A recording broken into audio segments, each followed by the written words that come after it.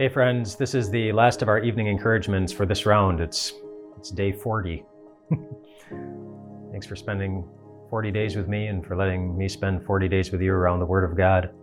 If you'd like to stay in touch between our rounds of evening encouragements, look in some of the descriptions around this video and you should find a link to sign up for my personal email. I'll send you occasional emails every once in a while just to check in with you, give you some encouragement, and it won't be too long before we start another round of these evening encouragements, picking up where we left off here. We're leaving in Joshua chapter 10. Joshua and the Israelites, with the help of God, of course, have just taken down the 5 armies, the 5 cities that had rallied against them, and did that in tremendous ways. God confused their enemies. God made the sun stand still, listening to Joshua's prayer. And God sent hailstones from heaven, pelted the enemies and took them out for Joshua and the Israelites. At the end of this great victory, the Bible says, there's never been a day like this before or after.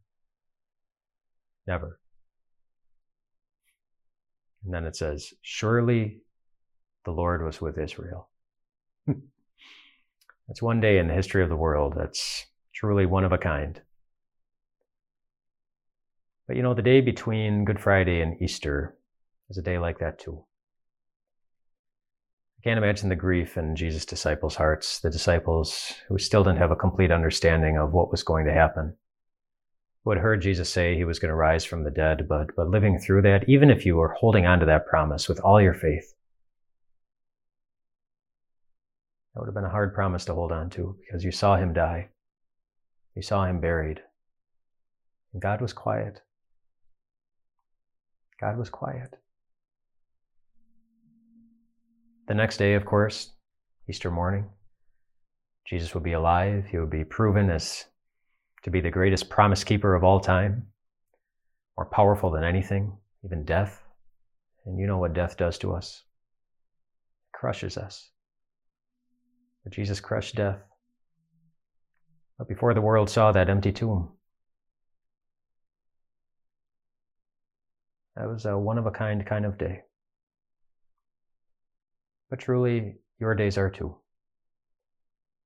You are one of a kind.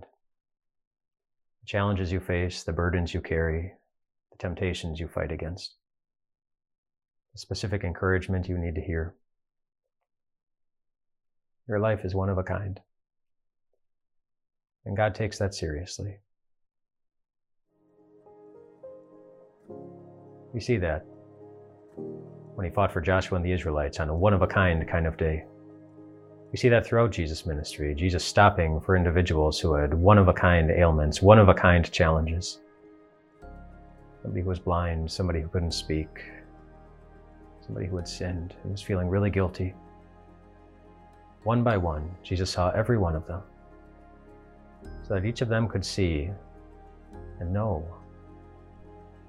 the same thing you have the right to see and know when we look at Jesus.